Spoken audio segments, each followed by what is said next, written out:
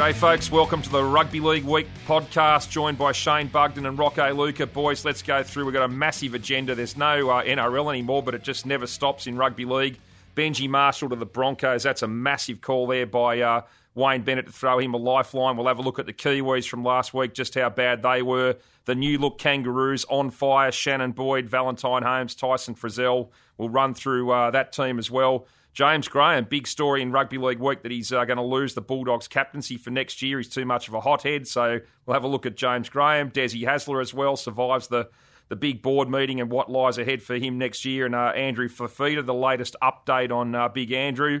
Boys, let's kick it off, though, with Benji Marshall. Look, a lifeline, it would seem, from Brisbane. I think he's actually going to earn less than that first initial contract than the Dragons offered him that he knocked back. Is this a good move by Brisbane, or has Wayne finally lost it?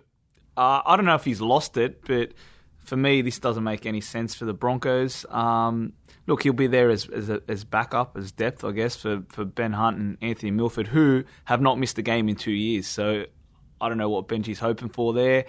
Maybe a utility spot on the bench, but I mean, they've got Cody Nikorima there for that, and I think he's done a pretty good job there. So is he going to play for Redcliffe or like in the Queensland Cup? Benji Marshall, eh? What a way to end his career. Yeah, I know. That's what I'm stunned by is what was on offer for him in Super League. It would have basically been the face of that competition if he took up the offer with either Catalan or St Helens.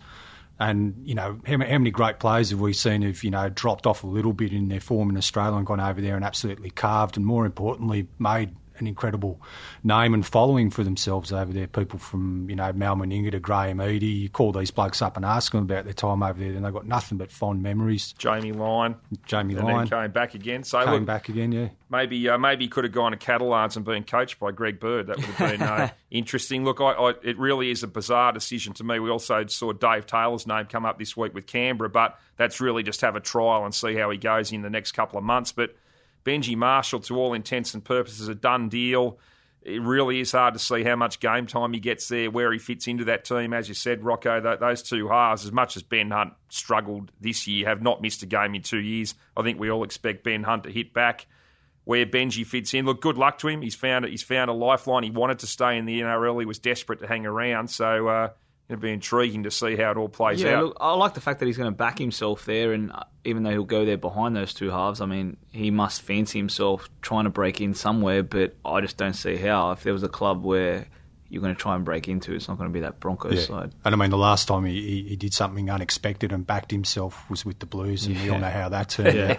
I suppose the other element of this is those two halves might not have missed a game in 2 years, but, you know, should something happen with the Origin, you know, Milford would have to be a good chance of sort of taking the same sort of spot that Michael Morgan has held down in that team if Morgan's form doesn't, you know, live up to expectations. So I suppose if there's one slight chance of Benji getting a bit of a start there, it might revolve around that.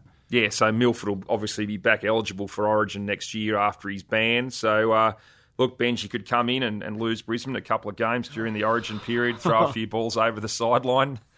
Good luck, Benji, up there if that's how it plays out. Now, we spoke about him, what could have been offer in England, boys, talking about England, the World Club Challenge, World Club Championship.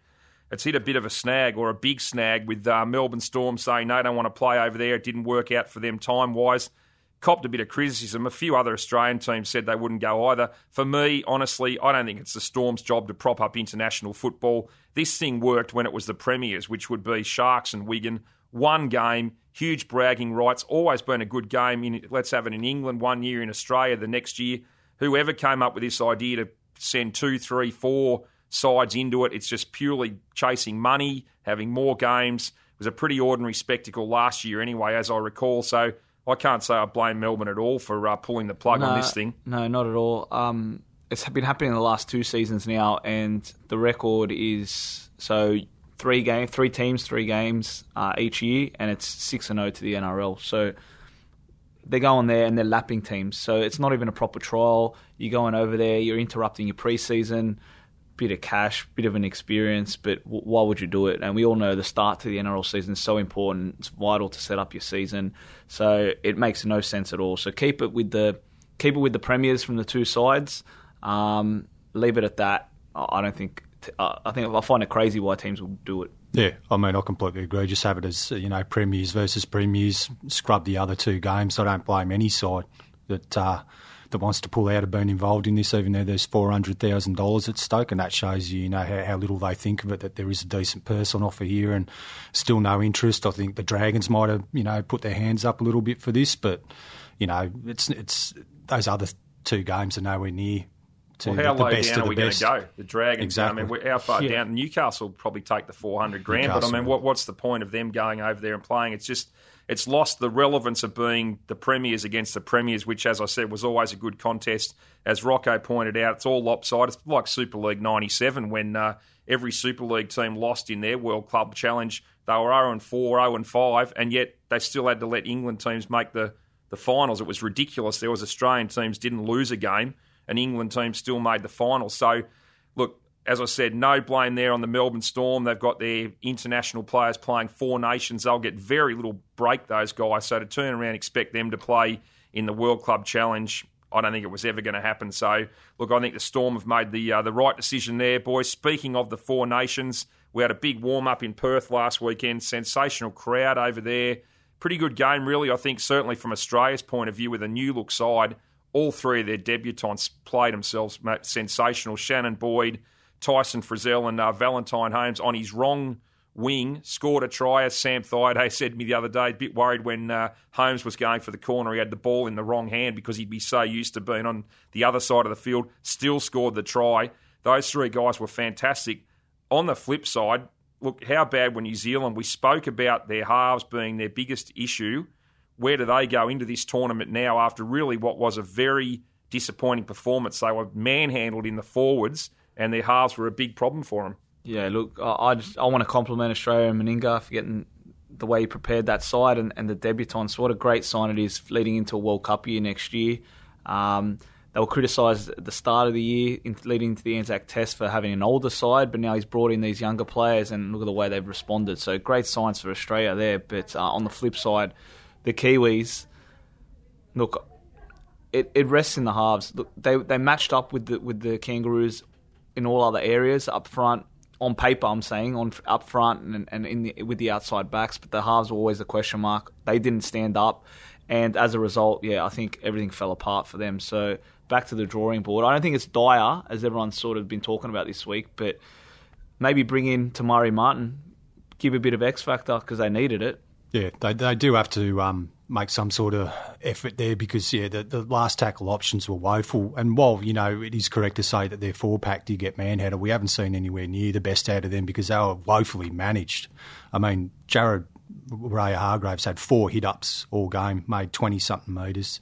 And then you've got Taumalolo, who didn't play the first 26 minutes of the second half because they basically forgot he was there. I mean, he's the standout player on form in the world. How do you forget that you've got him there? So I think especially in the forwards there's room for a lot of improvement. But, they targeted Val Holmes with their kicking because, he's a short bloke. He passed that with flying colours. But I was sitting there watching it thinking, kick at Ferguson. His hand's are suspect, which brings us to the next point, which is how is Ferguson in that team? If Mal Meninga, as he's been quoted in the media today, is saying that was his test side, that's what he wants to have a crack at in the Four Nations. How is Ferguson still on that wing when Mansell was out? I know he couldn't play that game because he was getting married, but surely to God, you make that switch at the very least. I think so, absolutely. I mean, Australia on the right-hand side with Ferguson and Dugan had nothing, ran themselves into touch a couple of times. For me, it's an easy one. I mean, you put Valentine Holmes back on the right wing, which is his natural spot anyway, and Josh Mansour comes in, freshly married, straight onto your left wing.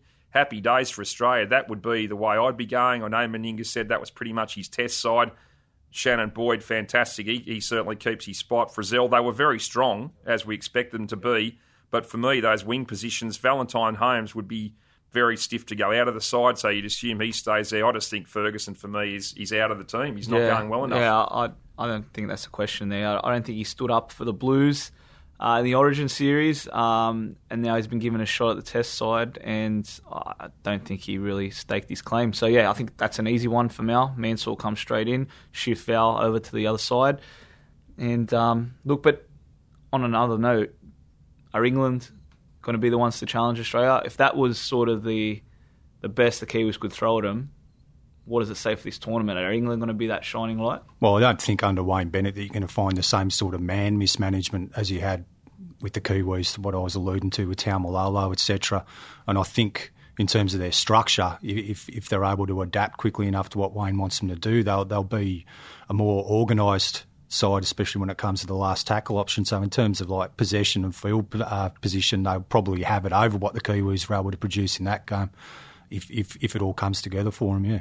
I know the Aussies are very wary of Wayne Bennett. They feel like there was a few mind games there. We spoke quite regularly about the plastic poms and who he might pick. The Aussies think that was all a bit of a smokescreen. He was always going with the local players, and then obviously a few NRL guys like the Burgess ×3, but I think they're very wary of what Wayne can do with that side. They expect him to be defensively very, very strong, well-structured. Whether he's had enough time to get the best out of him for this tournament, we will see. But I really think they shape up playing at home under the Supercoach as a very dangerous opponent. Now, looking at England, Sam Burgess will be the captain, which is interesting. He's not the captain of South Sydney, obviously a good leader of men. James Graham now... Look, Rugby League Week this week's got the exclusive story that he's in danger, it would seem, of losing the Bulldogs captaincy. He's a hothead. The C next to his name certainly doesn't stand for composure, that's for sure. He can lose it at times.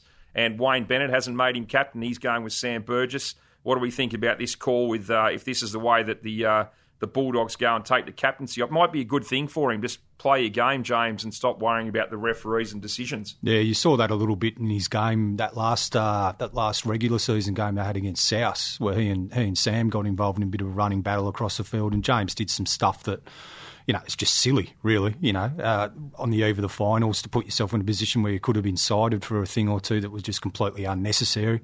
And that does sort of go to show that, if you didn't have to worry about the extra responsibility of leading everyone around, then maybe it would benefit him, and that maybe, he did reform himself to a large degree after the huge, furore over what happened in the Good Friday game with South last year. So he's obviously moved on a bit from there. But, when you see stuff like that in his game, yeah, I think that, when you have blokes like real solid fellas like Aidan Tolman who could probably step into the role, they do have other good options Jackson. There for Josh Jackson, who's, in some quarters been mentioned as a bit of a leader amongst the New South Wales Origin team. They do have good options to go to. So, I think if that's the way that they did decide to go, it might benefit everyone. On the England side of things, Burgess is the best player in that side, but, he left our game a little over 12 months ago. And, what does that say? And now he's just been installed again as captain. I don't like that. And if I'm an Englishman, I'm an English fan, I think, I feel a little bit still pissed off. So you got to have him there in the squad, but to give him the captaincy, to captain the country, I don't like that. And I don't think James Graham is the best leader at times. He leads by his actions and sometimes goes overboard.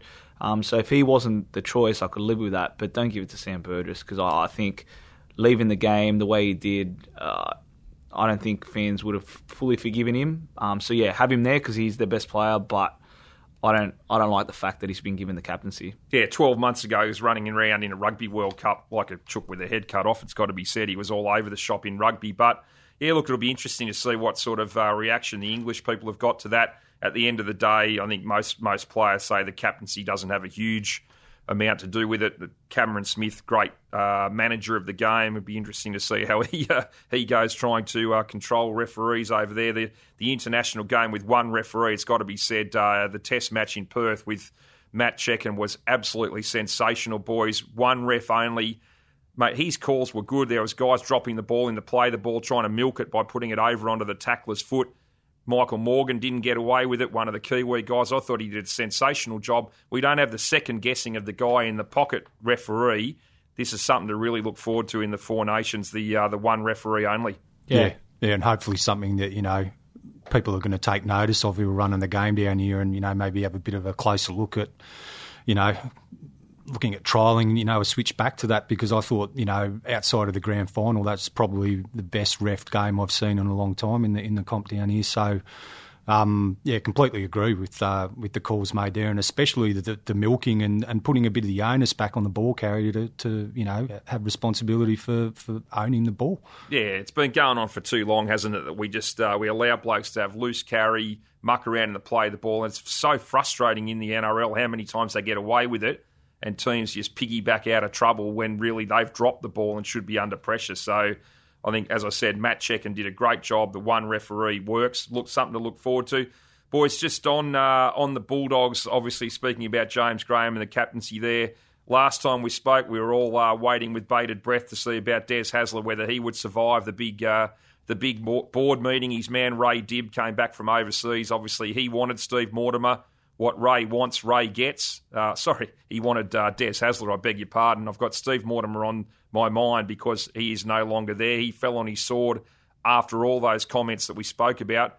How does this all play out for Des Hasler, though, in 2017? It not exactly been the biggest vote of confidence for Des going forward. No, I don't think he gained any measure of real job security out of what happened, other than, he wasn't dismissed immediately. I don't think, in terms of his long-term future at the club, that it looks all that much secure than what it was prior to the meeting, as far as I can tell. It's just a mess. I mean, last week you had Mortimer, a board member, a club great, coming out and saying he's got to go, he's not in touch with the DNA of the club, and if he doesn't go, I'll fall on my sword. Like, it's just an absolute mess. And they had the meeting, he resigns after. Like, the club's in an absolute mess at the moment. I don't know how his position is going to be tenable after this year.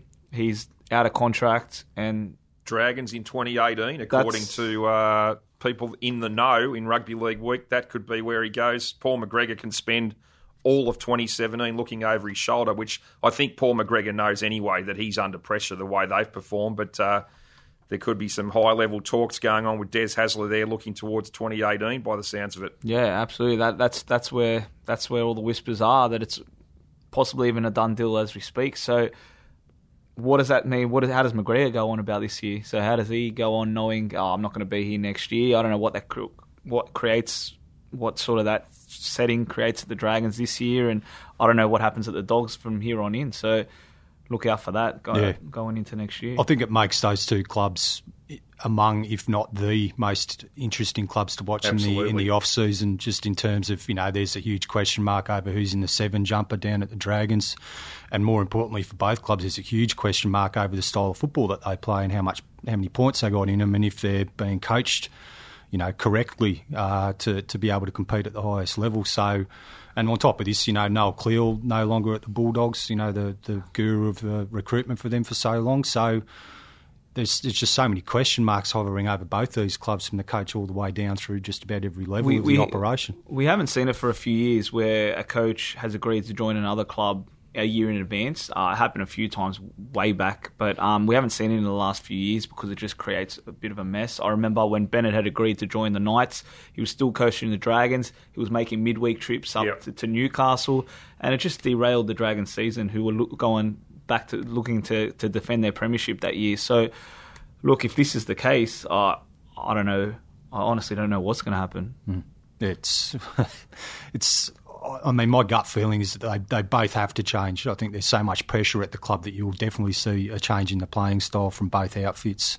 And if they have to at least attempt it. If it doesn't work, fair enough. But there's just so much impetus behind this, not just from the fans, but also from at least the Bulldogs board, if not the Dragons board, who've made that sort of half-hearted. We're onto it. Don't worry about it. We've got a new football committee kind of thing happening over there. But yeah, it's got to change. Has to. Speaking of interesting stories and people under pressure early next year, boys, the Andrew Fifita update. He's just the gift that keeps on giving for rugby league journalists at this time of year, the big fella. Now, Newcastle Knights over to England to play with his brother, Rugby Union. Fill us in, give us the latest. What's big, or staying at Cronulla and trying to go back-to-back with the Sharks. What's the latest update on Andrew Fifita? Yeah, look, I think it'll be a big shock to everyone at the Sharks and everyone in the NRL to see him not play in blue, white and black next year. He has no dramas with the Sharks. His beef was completely with the NRL. The mole tells me that he does still want to play footy with his brother at some stage in his career. going forward, but it's not at this stage. He's in the prime of his career. He's not going to go to Newcastle. He's not going to head to England. He'll fulfil his contract at the Sharks. But you could see Dave Fifita in Newcastle colours. If not, he'll stay at Wakefield and sign a new deal. Yeah, and the thing that's hanging over all of this is, I think we've mentioned in the last 3 podcasts, is when we're going to get a determination from the integrity unit. I know part of this, what they find is dependent on what, the police are doing about it. But, I mean, seriously, how long is this going to drag on for? Are we still going to be talking about this in the new year? They might be on leave, mate. Beyond ridiculous. Yeah, they might be on leave down there at the integrity unit. You're right, it's ridiculous. It's just a blight on the game that this guy is still waiting to find out some kind of detail about what he's done, what penalty he's going to pay. As we've said before, they moved very quickly on Mitchell Pearce way back at the start of the year, even on Corey Norman. Andrew Fifita got to play in a grand final, win a premiership, and still we wait. It's absolutely ridiculous. I don't know what on earth is going on down there, but I agree. I think Cronulla's the place for him. He's had great support there. They've had their arm around him for a couple of years and nurtured him, and he's just become a fantastic player, won them a grand final. We all know how hard it is to go back-to-back, and whether they're going to do it or not, they're certainly not going to do it without Andrew Fifita. The thing is, any ban or suspension they impose on him now is going to be just a waste. He's won the Sharks a premiership. They made him premiership. Like, he almost single-handedly won him that game. So whatever they impose, I don't know, give him a 4-week suspension to start next season, like, what a joke that's going to be. Yeah, it won't be a waste from the NRL's point of view, because if they had done it before the grand final, imagine the amount of criticism that they would have had to weather. Yeah. So from their point of view, definitely not a waste. But in terms of making a statement about, if you do the wrong thing, you get the chop straight up, then, yeah, definitely massive missed opportunity. But they just sat on their hands. This was the point. They were too scared to put the bloke out of a grand final, so they didn't do it. The next thing was, let's just tell someone he can't win the Churchill medal. Maybe that's a little, slap over the wrist for him, which still maintain he should have won that. So they sat around, didn't act. He gets to win a premiership. As Rocco says, mate, if he misses 2, 3, 4 weeks at the start of next year, mate, I don't think it's really going to matter to Cronulla. He's had his opportunity, won them a premiership. Boys, just back to Mal Meninga, and we're talking about what a great job he's done with that side and the passion he's put in that side.